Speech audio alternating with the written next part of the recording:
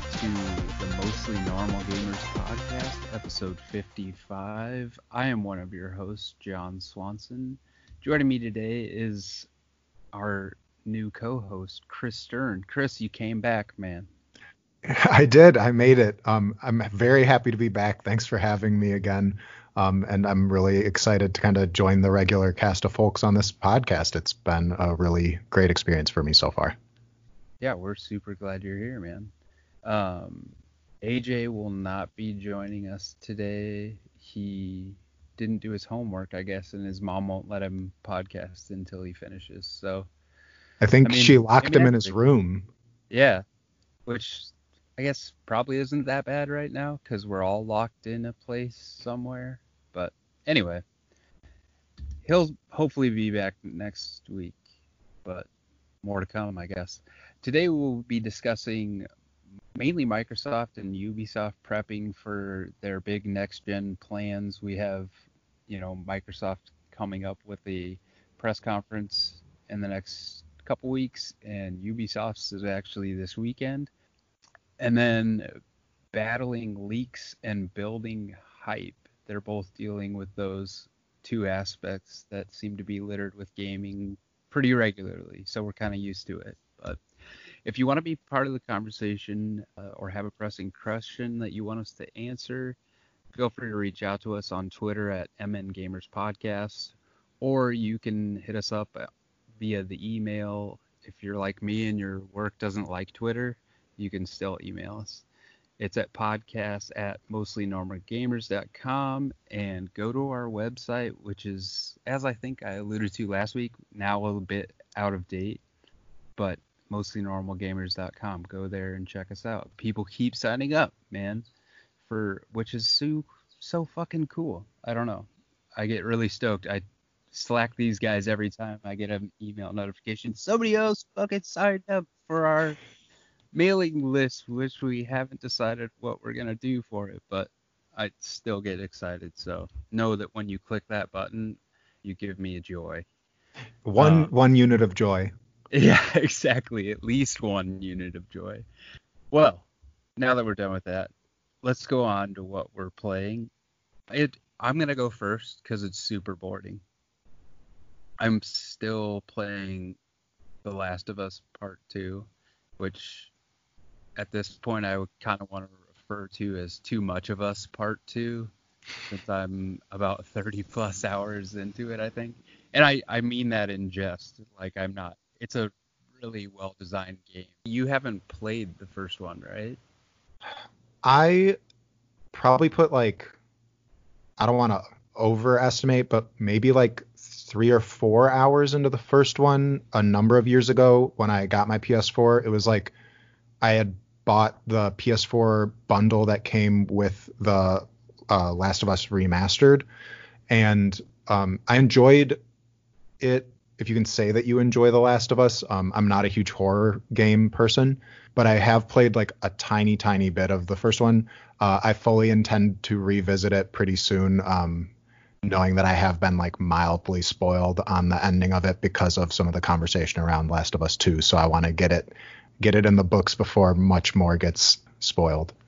Yeah, I was just commenting there that there's a lot of more diversity as far as weapons and such are concerned, which is kind of nice to have that diversity in your gameplay.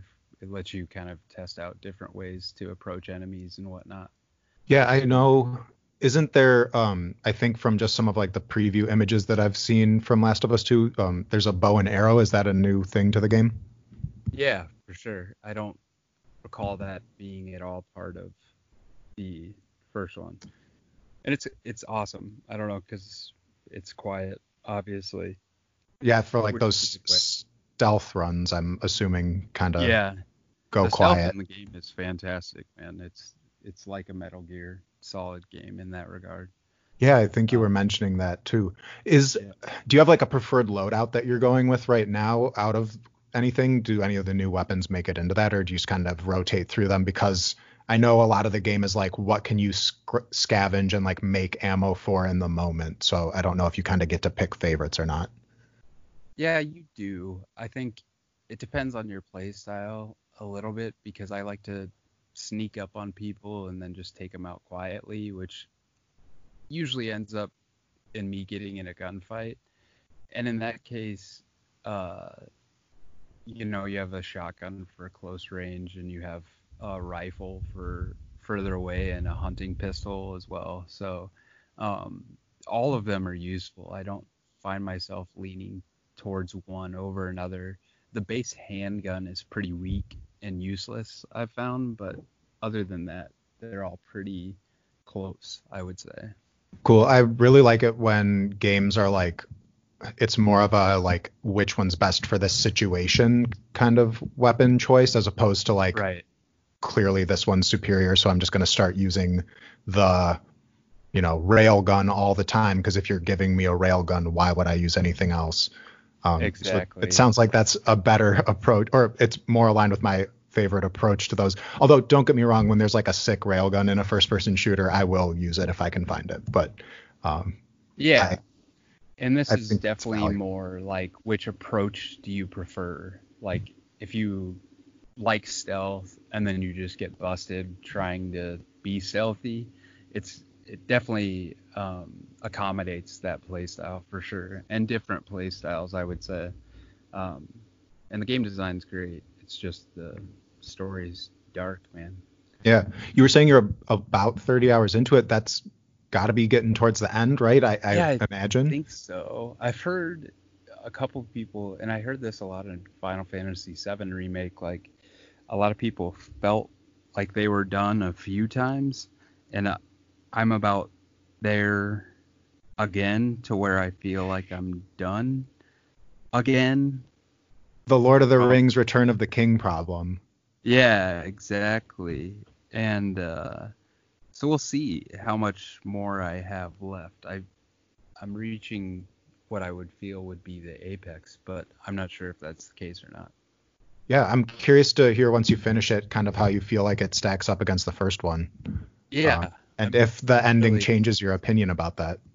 yeah, I'm anxious to see where everything goes afterwards. So we'll see.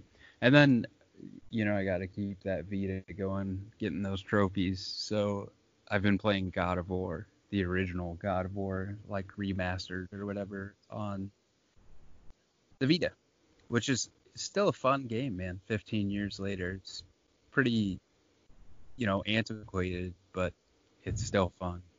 Yeah, I remember. I think back in, gosh, when did that first one come out? Like 2003, 2002, It's 2005, 2005. Okay, I I wasn't think. sure, and I just remember like the combat in that game at the time, in EGM, they're promoting it as like, oh, we have someone from the Street Fighter team, or maybe a competitive Street Fighter player. I have a bad memory on this, but just like hyping up the combat designer in it being from the fighting game world. And I just Yeah. remember like at the time I was all about combo heavy action games. So how does it play on Vita? Is it like a pretty smooth experience? Yeah, for the most part. The only thing that kind of stinks is that back screen that the Vita has. You have to like press that to do things, Oh which I've no. never found to be a good input for anything. I And I, completely forgot about that. I've never had a yeah, Vita, and I always kind of like thought it would be a cool thing to get, but it was never in the budget. And then I've just forgotten about the back touch panel.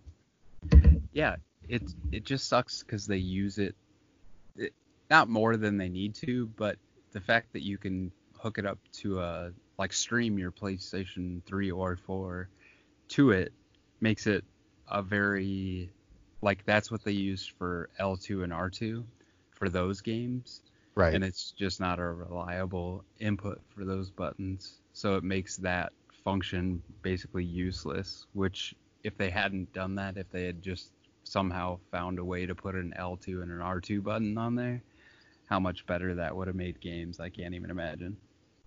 What I'm hearing is you're calling for a Vita 2.0 Yeah, when the PlayStation 5 is a couple years in. That finally absolutely. adds the triggers that it deserves.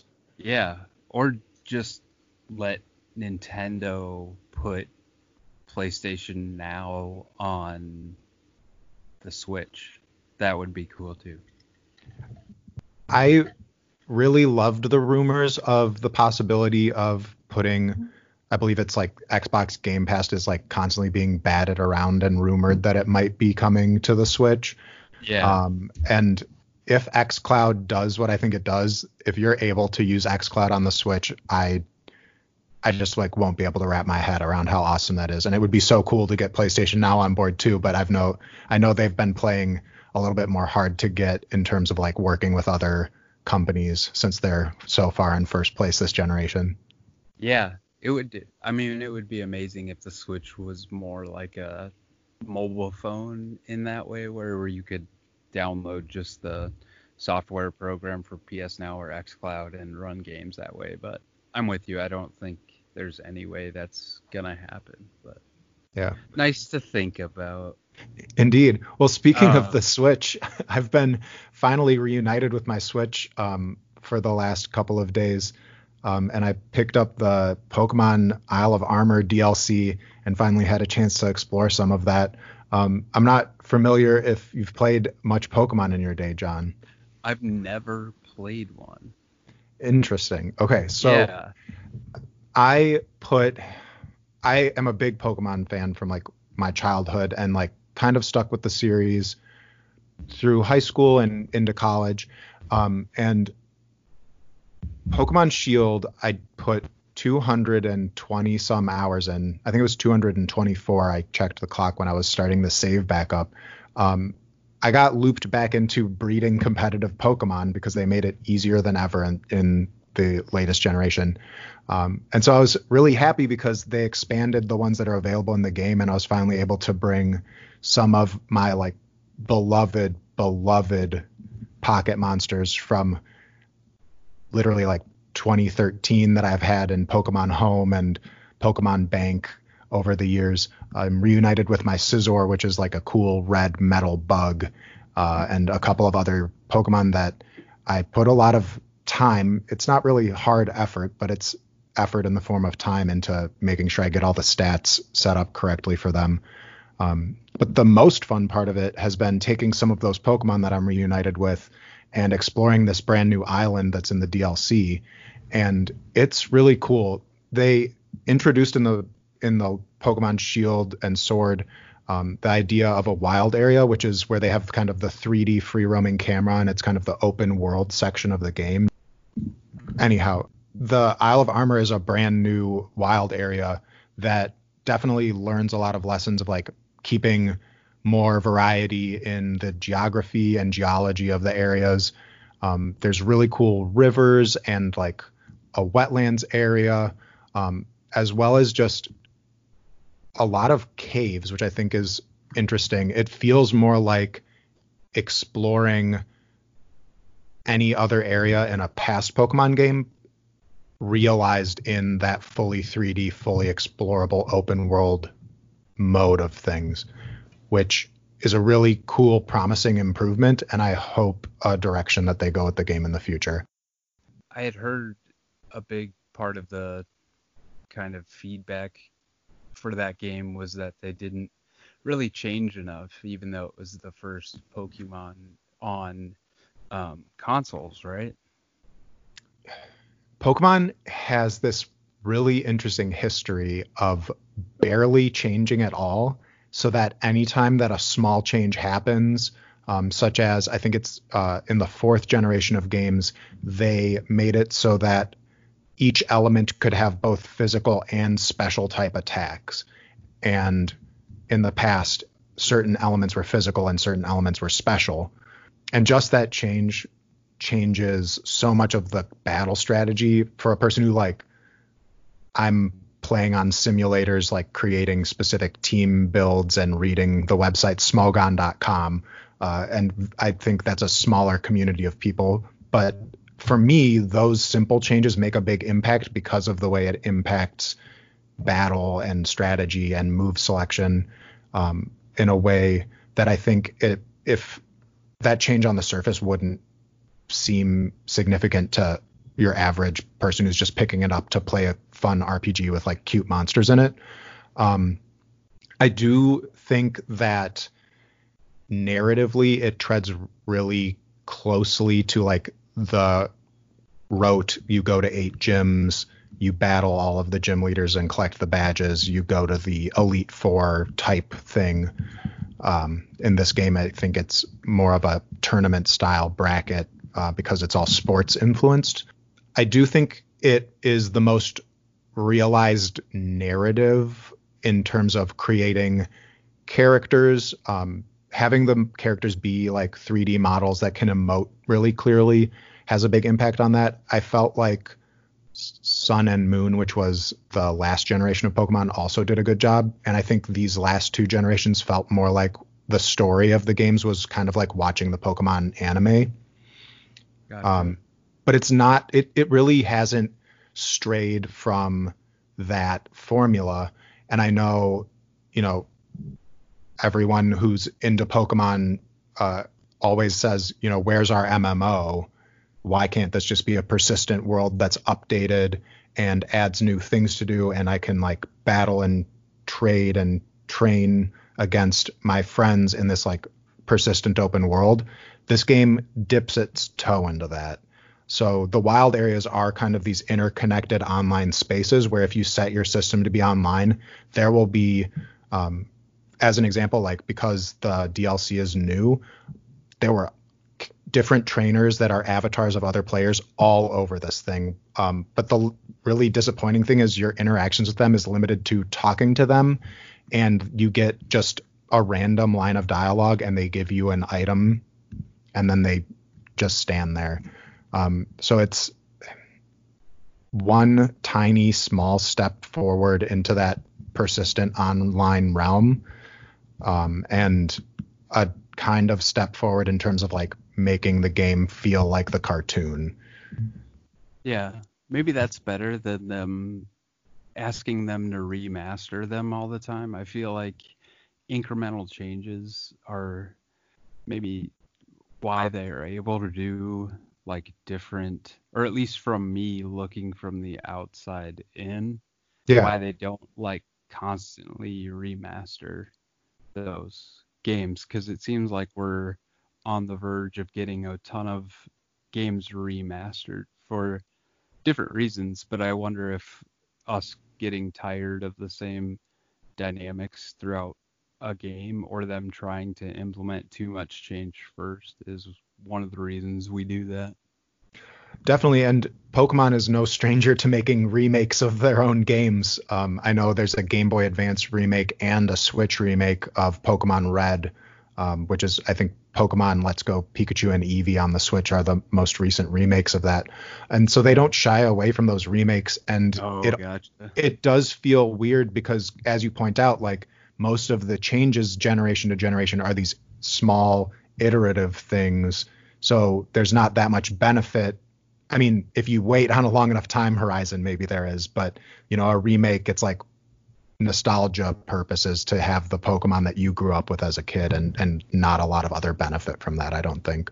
Speaking of remakes, I finally had the opportunity to pick up Final Fantasy VII Remake. GameStop was doing a buy one, get one sale of buy a new game, get a used game half off. And so I picked up Sekiro Shadows Die Twice and a copy of Final Fantasy VII Remake. I don't recall, have you or AJ been playing that at all?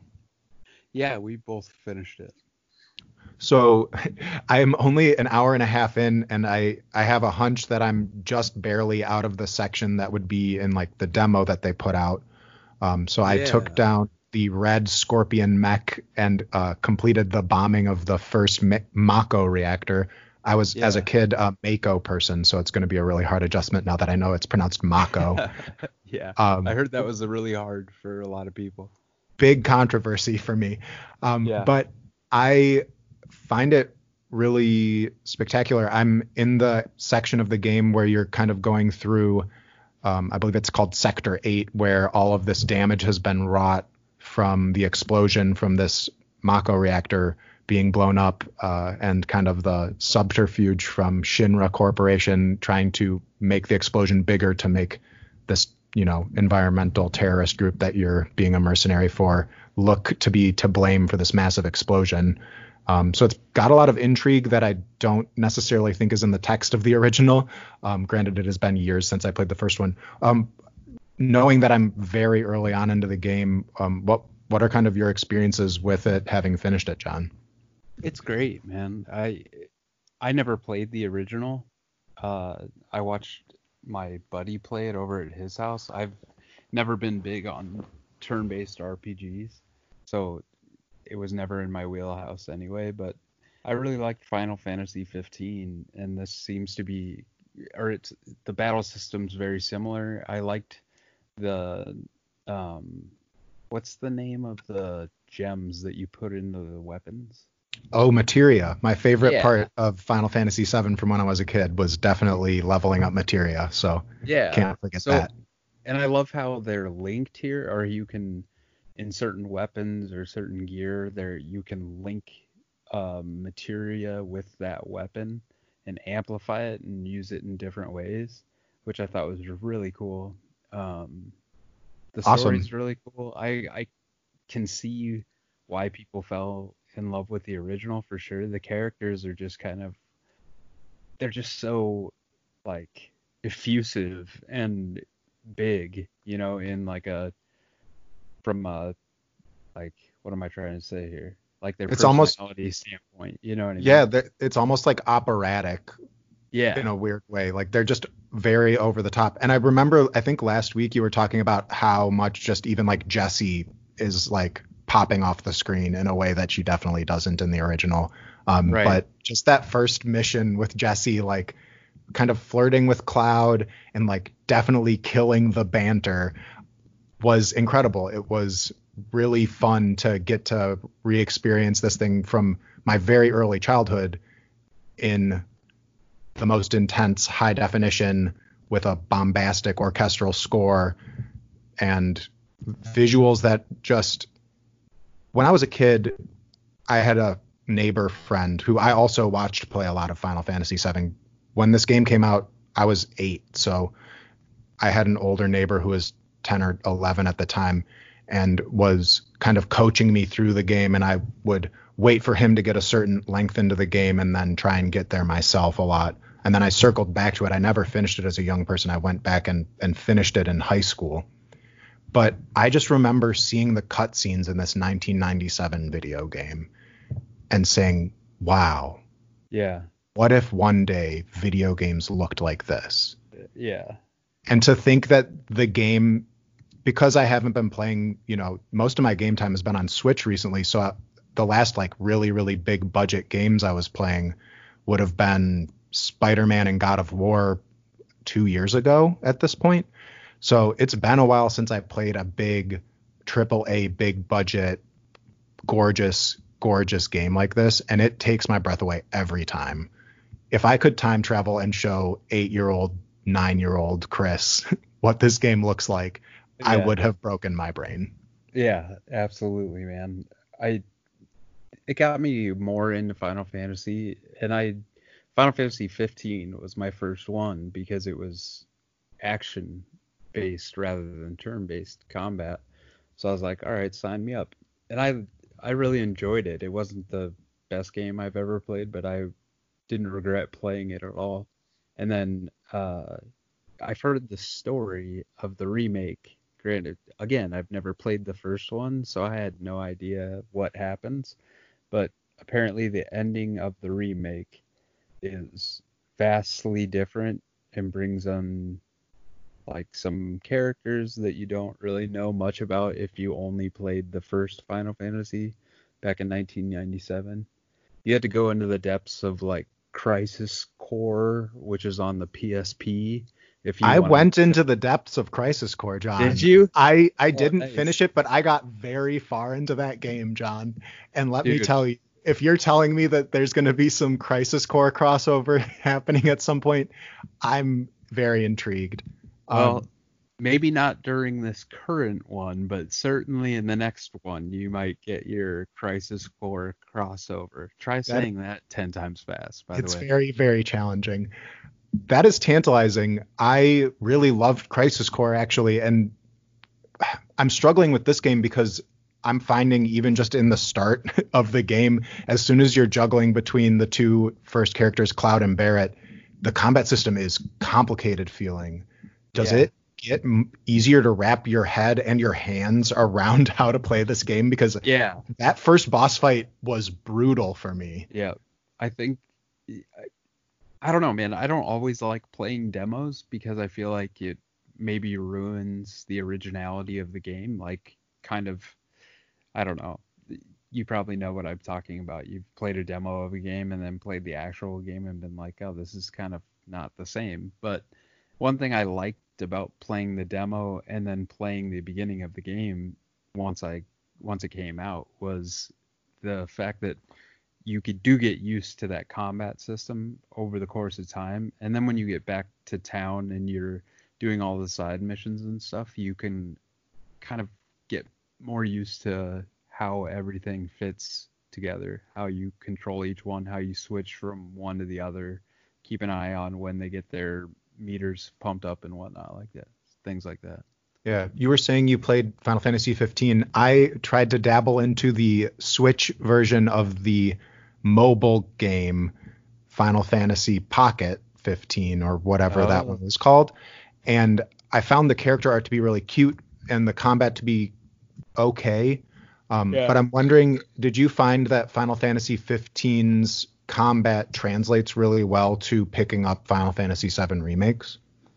I want to say yes, but that was 2016 or early 2017 that I played it. Yeah, so a long time ago, definitely. Yeah, but I want to say it was somewhat similar. Certainly the way you level up your characters and the like leveling trees are different. But I want to say the combat was very similar. This is actually more streamlined because you couldn't switch between characters just using the D-pad, I don't think, in Final Fantasy 15. I could be misremembering, but I'm pretty sure that's right. Oh, rad. Yeah, I'm really, really excited to get my head wrapped around it, and I'm actually looking forward to jumping in after this podcast is over. So did you play Crisis Core on PSP, or what did you play it on? In 2014, was feeling super nostalgic for the PSP and was thinking about how there were a bunch of games on it that I didn't get to the first time around, including Crisis Core and Final Fantasy Tactics War of the Lions. And I just really wanted to play Luminace in portable form again. Luminace is one of my favorite games of all time. I used to play it in high school underneath the desk while I was in class. Yeah.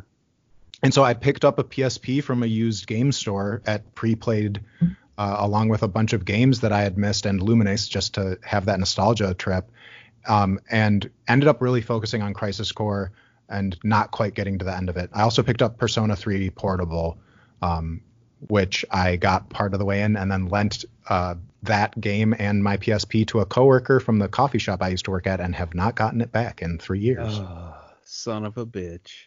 Yep. But I'd be lying if I didn't tell you when I saw the Crisis Core, or this person I was not familiar with or heard the name of before was at the end of Final Fantasy VII Remake. I was like, how much can I get a PSP and Crisis Core for right now? And it's not as easy as you would think it should be, I guess. Well, definitely. If I can manage to get my old coworker to return that to me gently, I will possibly be able to mail it to you and you could check it out. Well, the lame thing is they have a lot of PSP games on Vita. You can just buy it, even though, you know what I mean? You can buy PS1 classic games on the PS4 or whatever. Yeah. And Crisis Core is not one of those? No. That's so whack. Irritated me. I know. Because I bought Peace Walker, Metal Gear Solid Peace Walker, you know? Yeah. And that was a PSP game. And so I was hoping I could get Crisis Core, but no such luck. Anywho. Yeah. I'm really excited to jump back into it soon. Yeah, so Dot Dungeons, I just wanted to do a really quick shout out, is a tiny, tiny game by one developer named, I believe, I haven't tried to pronounce his name before, but shout out to Chris Kilmowinski. Chris, Klimowski, thank you. Shout out to Chris Klimowski for making this game Dot Dungeons. It's a really simple and yet mind-bendingly challenging for me because I'm bad at puzzle games. Puzzle game where you take a pencil and draw lines between dots in order to build up charge, and then you draw the charge onto the numbers 1 or 2 once you've built up that level of charge to clear them, and you have to clear all of the numbers off of this dot grid in order to advance into the next level. I'm finding it very challenging. I feel like I'm kind of fumbling my way through it, but it's a free browser game available at Chris Klimowski's website, which is just ChrisKlimowski.com. He has a number of free games available at his website that he's developed. I think most of them are in browser. He also has this great Chrome and Firefox extension that puts Tommy Nook from Animal Crossing in your web browser, so that every so often when you're reading a paragraph, it ends with the last word of it repeated in smaller font. Which I found to be completely delightful and immediately endeared me to this game developer, and I wanted to check out his other stuff. How did you find him? Someone in my Twitter feed retweeted a project he was working on that looked really awesome, and I clicked through to his Twitter account, which he only posts on like once or twice a year. It seems like there's very few posts, and each of them relates to these different projects he's been working on, all of which you can seemingly find at his website. So just a small shout out to it. It seems like a really cool, interesting one-person developer, and I'm interested to see kind of how this new game that started on the Twitter that led me down this rabbit hole to become a fan of his very quickly. That's and cool, how that man. turns out. Yeah. Cool. Well, how about we move on to some news? Yeah. Speaking of Twitter rabbit holes. Yeah, for sure. Well, as we kind of mentioned in the intro, it seems like Microsoft and Ubisoft, that's weird to say, soft and soft, have some big upcoming weeks. Like I said, what are they calling it, Chris? Do you remember? Ubisoft Forward? Ubisoft Forward, yes. They're putting the games forward and all of the bad press behind them. Yeah. Should we cover that one first, since I did that? Yeah, I think that's a great place to start. Sure. Daniel O'Connor over at the Ubisoft blog, it's entitled Everything You Need to Know, which can't be true because it's from the publisher/developer themselves, and they wouldn't tell you everything right from the get-go. But well, the ironic thing is that we already know most of the things we need to know because of how many leaks they've been fighting against at Ubisoft in the last couple of weeks. For sure. And I heard some people do have, I don't know if they're demos or what they are, of Assassin's Creed Valhalla and Watch Dogs Legion right now. So that's probably where those leaks are coming from, would be my guess. Yeah. Well, and then I know their new Battle Royale Hyperscape leaked immediately before it was going to be announced, and they had to kind of rush the announcement. But I found out that game is already in people's hands, and they pushed their first update to it already. They put a balance patch out within a week of the game coming out, and I didn't even know the game was out already. Yeah, I think it's out in some sort of beta form. As you mentioned, we pulled this from Matt Purslow over at IGN. He had mentioned how it kind of got leaked and is a new thing coming out. It's not a hero shooter, I guess, like Overwatch or Apex, but it's more akin to like Call of Duty, things we're used to like that. I don't know. Do you have anything to say about Hyperscape? Yeah, I don't get into one thing about Apex Legends. The only opinion that I have really is that I miss calling it Ape Legs. I thought that was a sick fucking name for a game. Like, dude, you playing Ape Legs tonight? Like, rather than saying Apex? Maybe if they'd stuck with Ape Legs, or if that was in the zeitgeist as how people refer to it, then I'd be in. I'd Then be you'd be playing more that on shit. board. But nah. Apex was actually the battle royale that got me into battle royales because of how much I love Respawn's work, and especially Titanfall 1's multiplayer really locked me in. Looking at Hyperscape, I was intrigued by the map being completely in an urban setting. I think that's really cool. Those tend to be the multiplayer maps that I'm most attracted to when I'm playing other shooters. And I loved that there's all of these jump pads and things all around. There's a old PC game that I can't think of right now, so this is not even worth bringing up. That it reminded me because I want to play Guess the Game. Oh my gosh, one of my favorite things. If I only knew the name of it. No, just describe it, and I'm gonna guess. Okay, this is the game. On this iteration of Guess the Game, it is, I believe, from the early 2000s, and the thing that high-level competitive players do are they launch off of these ramps and then kind of do sledding to build up momentum. And they launch off of a jump and then can build up momentum by sliding down a ramp, and then launch off of a jump and can build momentum by sliding down a ramp. I think it starts with the letter R, and it's a first-person shooter that was on PC. No, I got nothing. That's so interesting, though. They go down ramps to build momentum. It's more like slopes in the maps. I should be more specific. Yeah. Sounds like some ski jumper thing. Yeah, and I'm really regretting that I can't pull this name out of thin air. This happens to me sometimes, and it's only problematic when my voice is being recorded for the world to listen to. Exactly. Welcome.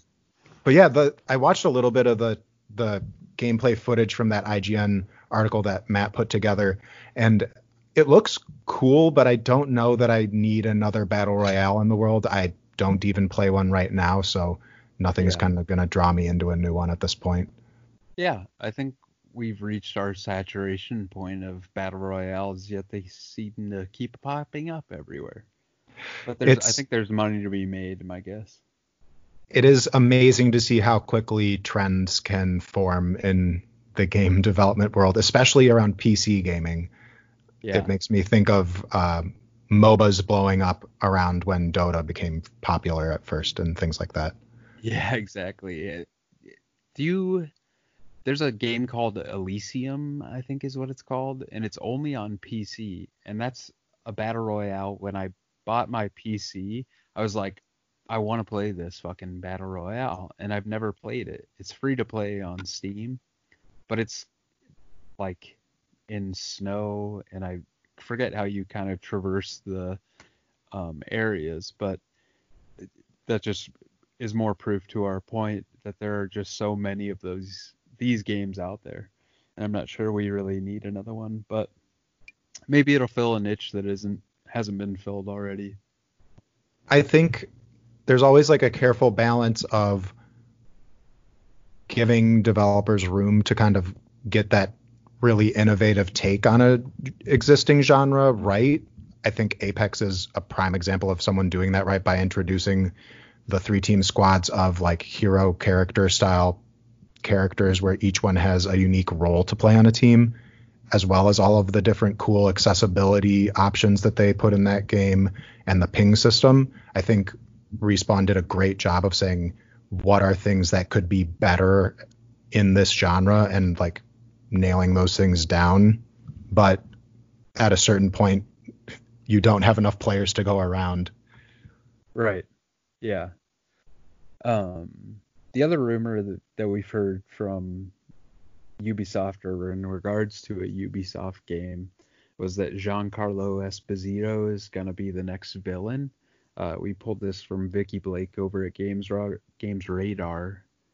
I'm not familiar with Giancarlo Esposito. I didn't watch all of Breaking Bad. I only watched the first season or two. Oh, you missed him then. He is delightful in that. Did you end up watching The Mandalorian at all? Yeah. Oh, he's the bad guy. Yeah, he's in, I think, like the last 2 episodes. I don't remember the character's name, but he's with the really cool looking stormtroopers that come at the end to try and flush them out when they're hiding in that bar or something. Yeah. So when I heard a Latin American sounding name like Giancarlo Esposito, and someone that I was listening to said Mandalorian. My first inclination was the guy who played the Mandalorian in The No, Mandalorian. sadly, no. Um, Yeah. So that's where I was so confused. But yeah, so he plays Gus Fring on Breaking Bad, and it breaks my heart that you have, pun intended, that you have not seen far enough into Breaking Bad to meet Gustav Fring, because he is simultaneously amazing and incredibly menacing. And I think this actor is going to be able to bring that menace to this character in a way that could be really cool if he is in fact the next Far Cry villain. I know yeah.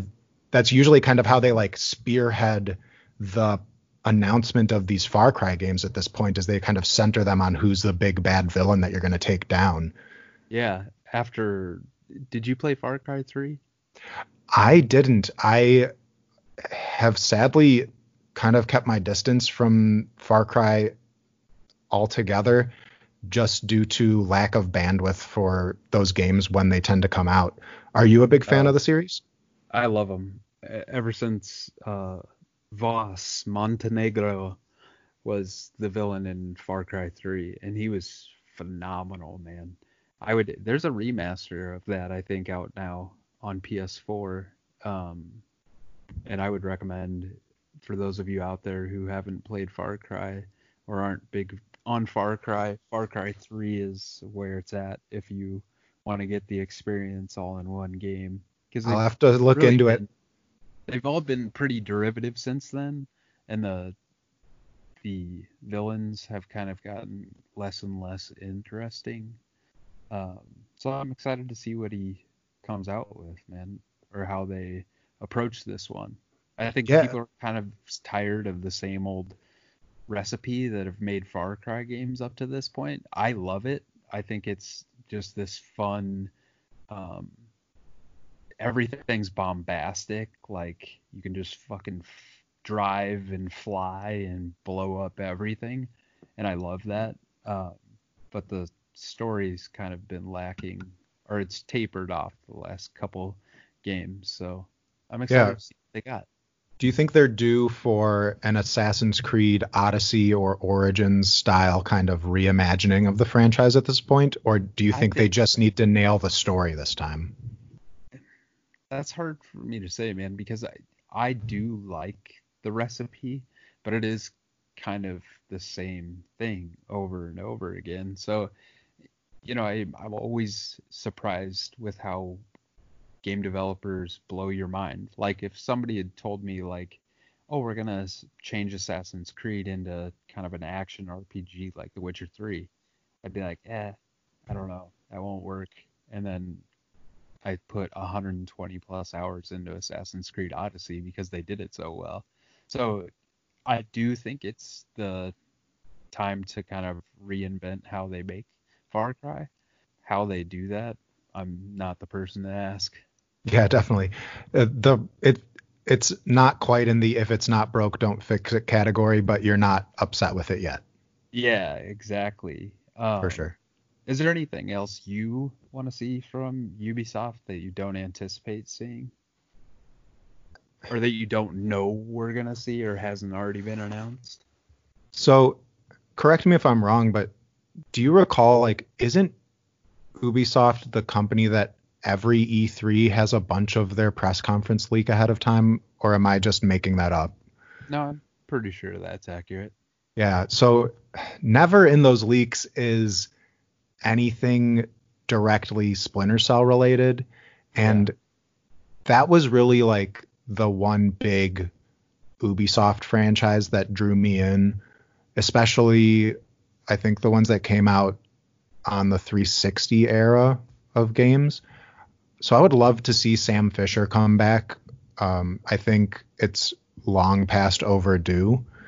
But the other thing I would want to see from them is kind of an update on where Beyond Good and Evil 2 is at. I never even Yeah. finished Beyond Good and Evil 1. I have it as the remaster for the Xbox 360 or maybe the Xbox One. I think it's Xbox 360 game that's backwards compatible with my Xbox One. And I intended to play it because it was so highly regarded when it came out in 2004, I think. But I I just want to see what happens with that weird idea of how to put a game together with community input from that press record Oh project. yeah, I forgot about that. I Yeah, think Joseph Gordon-Levitt's yeah, community sourced art company. yeah, that got so much pushback after it was announced because it was basically kind of looked at like they were allowing quote unquote people to provide them with content for free. You know what I mean? Those people weren't necessarily going to see any revenue from their art or their music.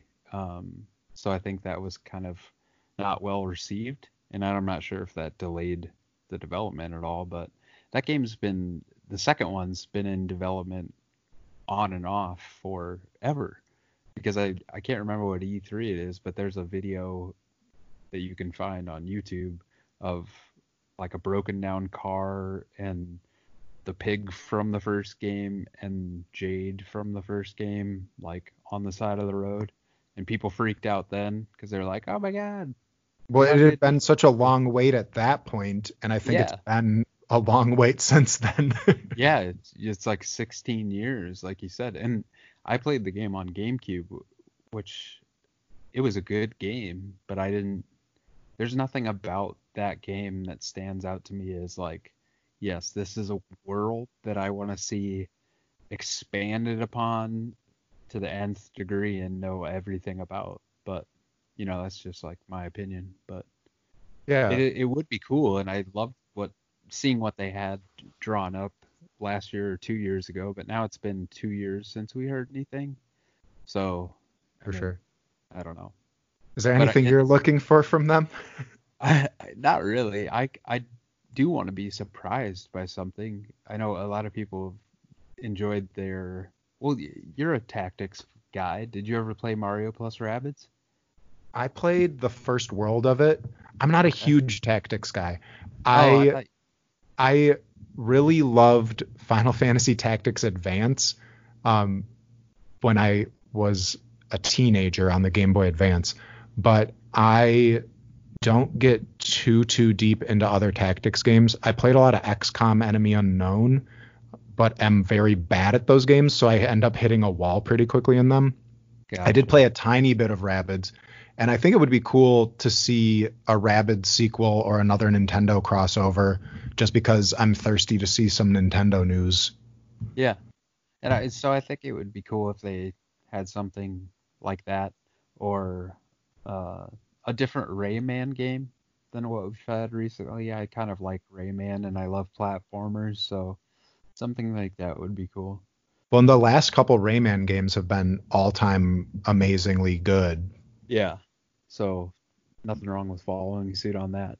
Yeah, Along the Splinter Cell thing, man, I'd never played a Splinter Cell game for whatever reason. I'm not sure. I had a 360, so I don't know. I didn't play one then. I love Metal Gear, and they definitely kind of fall in the stealth category, obviously. So I wouldn't mind seeing that rejuvenated either. yeah, it could be really interesting to see how it compares to the direction Metal Gear went with Metal Gear 5. I'd be really interested to see kind of if that informs it in any way. Yeah. But we're all just fantasizing about things that probably will never come out, knowing Hey, Ubisoft at this point. let's switch gears a little bit, but not really, and keep talking about things that'll probably never come out, but we want to see. Microsoft's Xbox Series X first party reveals are coming July 23rd, which is like 2 weeks from tomorrow, Yeah, Thursday. Is that on the right? nose, 2 weeks from Right on. Thursday at 9 Uh, a.m. Pacific time, according to this tweet from Xbox. there it is again. These times meant for people with no jobs. I got fucking things to do. I They can't. don't need your money, John. They don't need your attention. Well, they're getting it anyway. Uh, so what do you think, man? Are we gonna hear price? Are they still gonna like play chicken with PlayStation regarding price? What games do you want to see? I don't know. I think it is aptly called the most drawn out game of chicken of all time. Yeah, I'm not sure what we're going to see from this Xbox presser. I hope they come through and knock it out of the park. I've been a little bit disappointed as someone who views themselves as a primary Xbox One player with the first party lineup out of Microsoft this generation. I'm really hopeful that I'm blown away by Halo Infinite as a longtime Halo fan from back in the day. They seem to be able to just keep being able to pull me back into that series no matter what I do. But I'm more interested to see what I don't expect, knowing that they've kind of been fostering this group of first parties and buying up some studios to have a more fleshed out first party group. I want to see what they come up with and what I'm not expecting. I had heard a rumor that a new Perfect Dark might be in the works, and it gave me flashbacks to the launch of the Xbox 360 when Perfect Dark Zero came out, and I had to buy, in order to get an Xbox 360, a massive bundle of a bunch of games that I didn't want. And I ended up playing a little bit of that game online with friends just to experience it. And it was pretty terrible, right? Really didn't enjoy it. And I had no love or nostalgia for the first one because it was rated M and I wasn't allowed to play M-rated games at the time. So I just bought it off of the hype of people saying, oh, Perfect Dark is the best first-person shooter. You got it. Like, the new one is going to be so great. And I just remember being so deflated by it. But maybe something really cool could come out of that. I know that's been rumored a little bit. I don't really know. I want some new IPs that come out, and so that it's not just Halo and Forza. I feel like Xbox this generation to me has just been a bunch of Forza games, a bunch of Gears of War games, and one Halo game. And after a certain point, a little bit more variety in the prestige, really well reviewed, really well executed category of games you're putting out would be loved. And that's coming as a person who loves, I play my online games on the Xbox One. I love their controller. I love work that their studios have done in the past, and I trust them to do a good job, let alone the fact that Phil Harrison is over there like kicking butt with leadership of services and all of those things. So I hope they come out and impress me and surprise me. That's what I want most of all. Do you have anything on a wish list for them, John?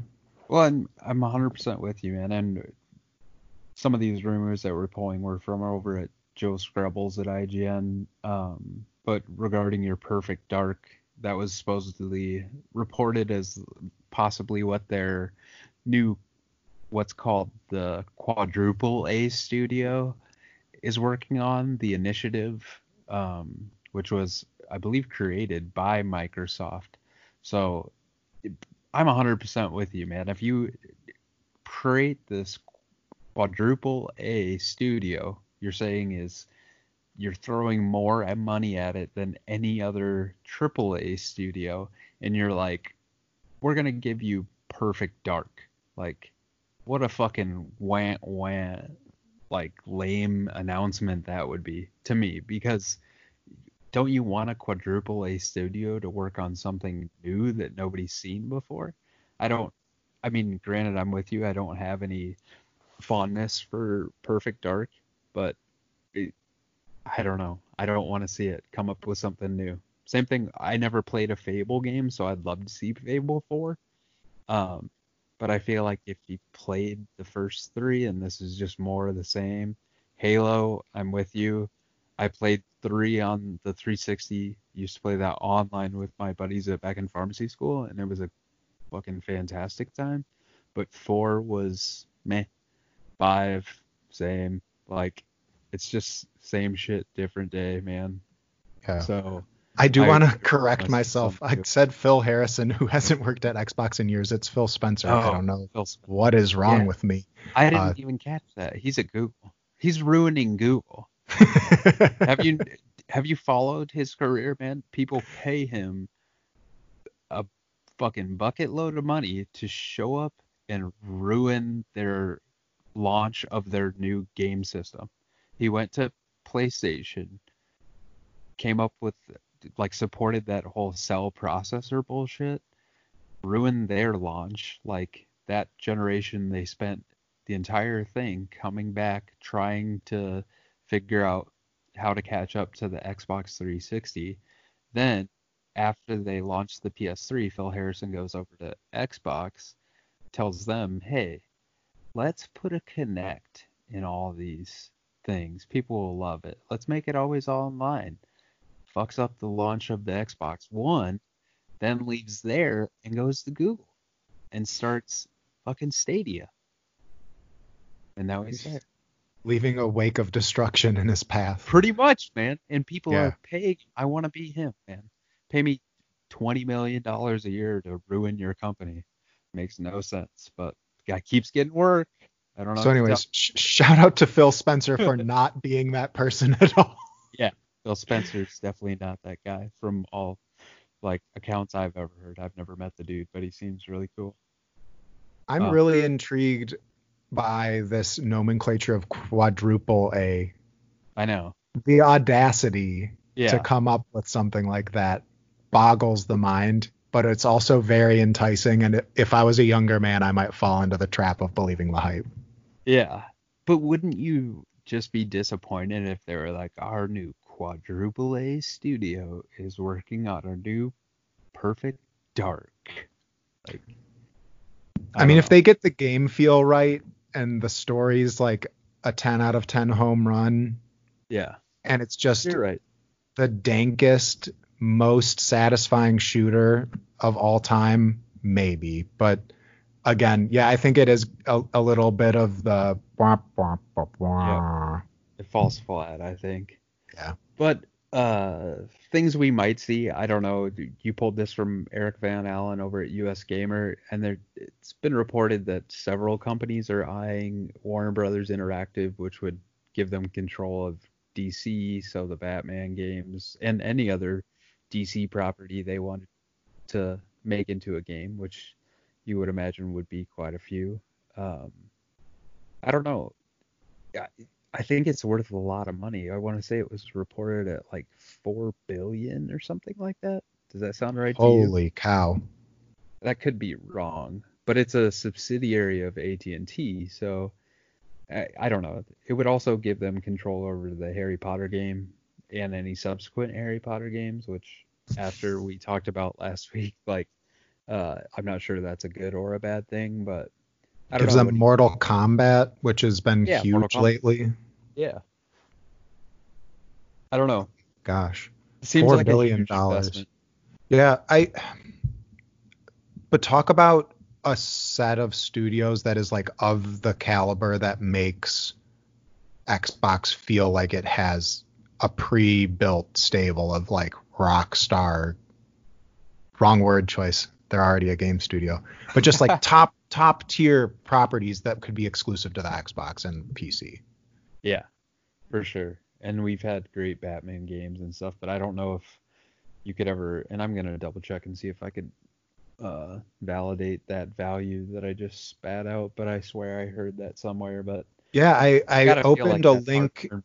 I opened a link into a story by Mike Williams at US Gamer that refers to that $4 billion value from CNBC's sources. It was a report when they were first kind of rumoring around that AT&T is looking to sell that Warner Bros. Interactive Entertainment. My curious thing is, do the Warner Bros. IP go with it, or do they no longer have access to DC and to Harry Potter and to Lord of the Rings as soon as AT&T sells off these game studios? Yeah, I don't know how any of that would work. I believe when you get control of the Warner Brothers Interactive property, you have control of those properties from an interactive standpoint, not from like a. I think it's different. I think that the Warner Brothers Interactive and Warner Brothers, like the movie studio, they have control over the same properties, but they're different parts of the company. The that makes sense. Yeah, to use a term from my economics of law class from 8 years ago, the rights are bundled, I think, and so maybe they're able to parcel out the rights to do the games. Maybe they have maybe it reverts to like you have this contract for X amount of time, kind of maybe the way that Sony gets Spider-Man as an example. Yeah.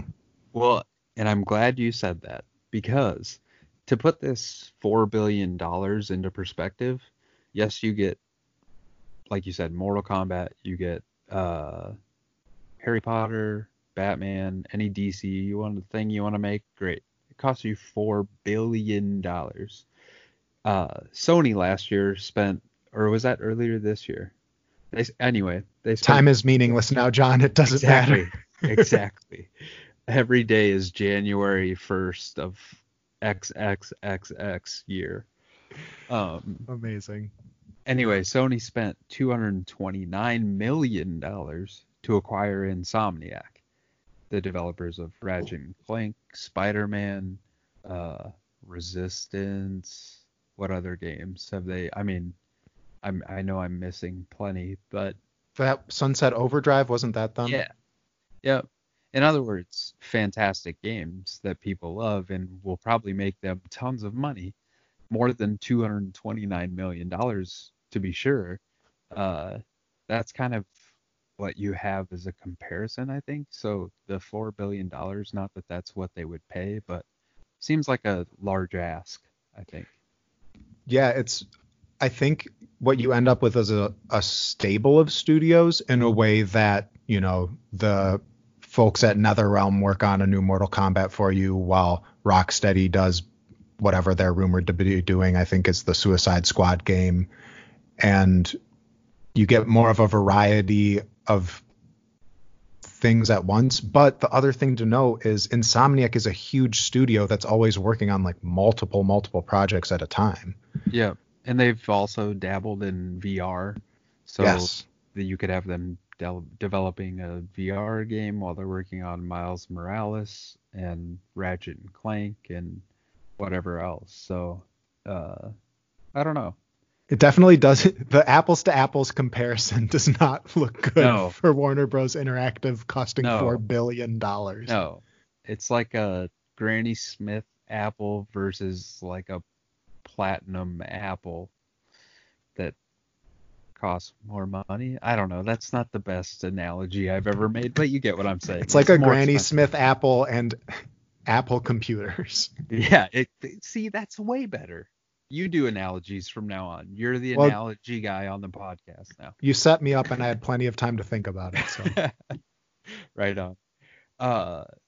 Let's see here. We've got one more thing. This is like good news. I think Chris put this on there for my benefit, I think, because we were talking about Donkey Kong, but Nintendo on their Nintendo Switch Online Super Nintendo Entertainment System. Yes, that's what it's called.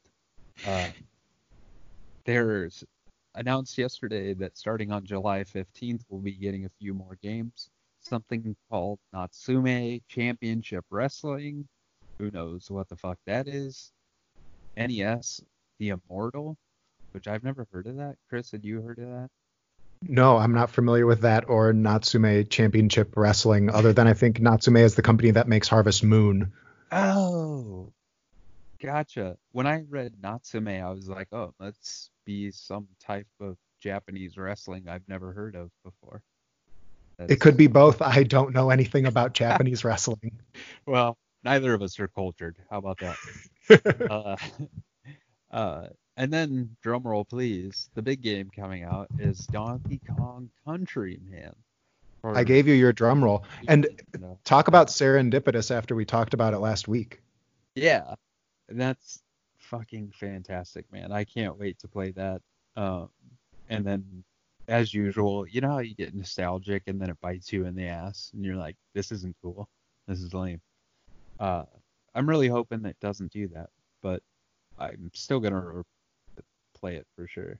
Yeah, I'm excited to hear you report back with how it holds up for you. Yeah, I'll do that next week, maybe, if we record. Maybe I can play it before we record next week. I don't know. But are you an online member on Nintendo Switch? I am. I needed to do it so that I could partake in Smash Bros. Online and Mario Kart 8 online and now Pokemon and Animal Crossing for $20 a year and Yeah. access to all of the Super Nintendo games and NES games. I mean, Yeah. obviously it's not all of them, but the amount is like Care about. boggling. Well, now all the Yeah. ones you care about once they put Donkey Kong on there. Now, I wouldn't be mad if they had a Final Fantasy VI release or Chrono Trigger release, since seemingly when we talk about game series that we love on the podcast, it somehow magically puts them onto my Nintendo Switch. Yeah. I'm going to keep doing this until it happens now. But hey, it worked for me. I did it a couple. I can't remember a couple. Oh, the Star Wars. I went on a rant with Gabe. Rest in peace, Gabe, if you're out there. About Star Wars and how I wanted all the Star Wars games. Bad games, good games. I don't give a shit. Just give me Star Wars games. And now we're getting 2 Star Wars games within 1 calendar year. That's awesome. yeah, look at that. Yeah. Just keep spouting off about nonsense and you'll get your wishes.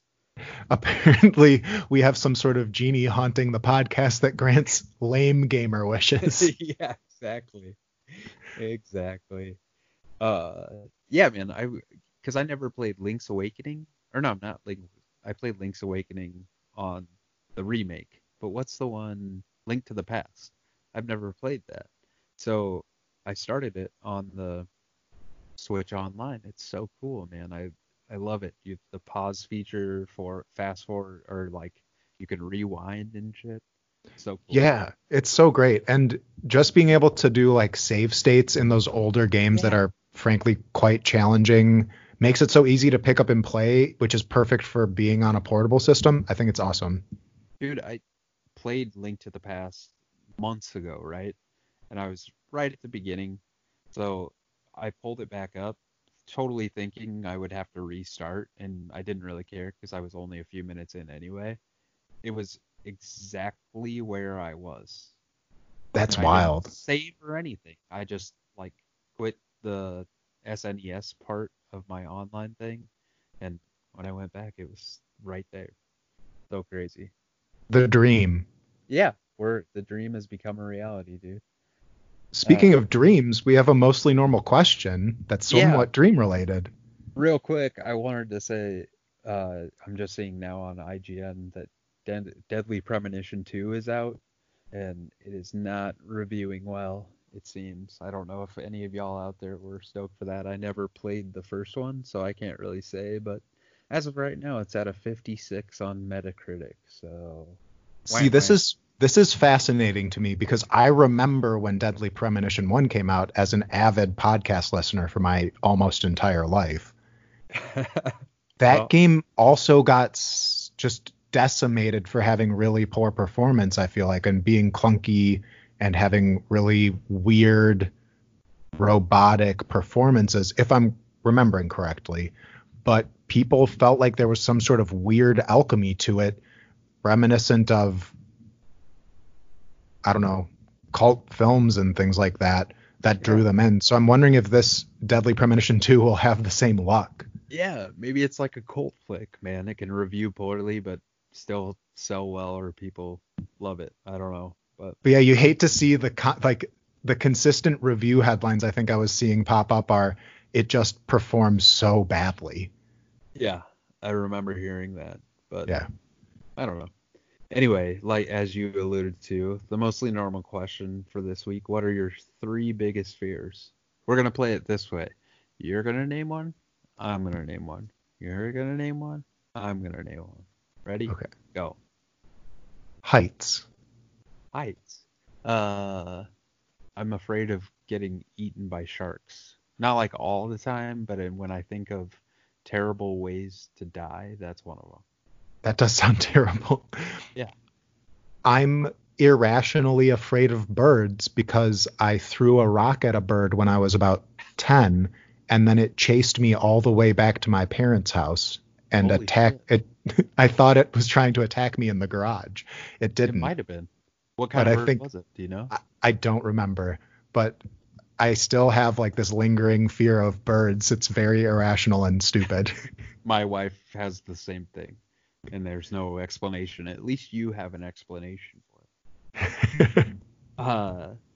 I'm not fully claustrophobic, but the idea of being like in an enclosed area, like a coffin or something, like, and not being able to get out, that kind of terrifies me. Or being in a, like when you're playing a game, right, and you're crawling through like a pipe and there's ground above you that could crash down and trap you. That terrifies me. You've now given me that fear too. Holy cow. Yeah. I think the other fear, it's going to get too real, but I have a deep fear of failure, so it keeps me from trying new things because I don't like doing a bad job. But sorry if I got a little bit too real there. Yeah. Well, since we're ending on a realistic note, and that's not a bad fear, man, because it drives you. You know what I mean? If you're afraid of failing, then you're gonna try your best pretty much all the time. As opposed to if you just didn't give a shit, then what would you do? You know what I mean? That's a good point. I like that perspective on it. Helps reframe it. Yeah.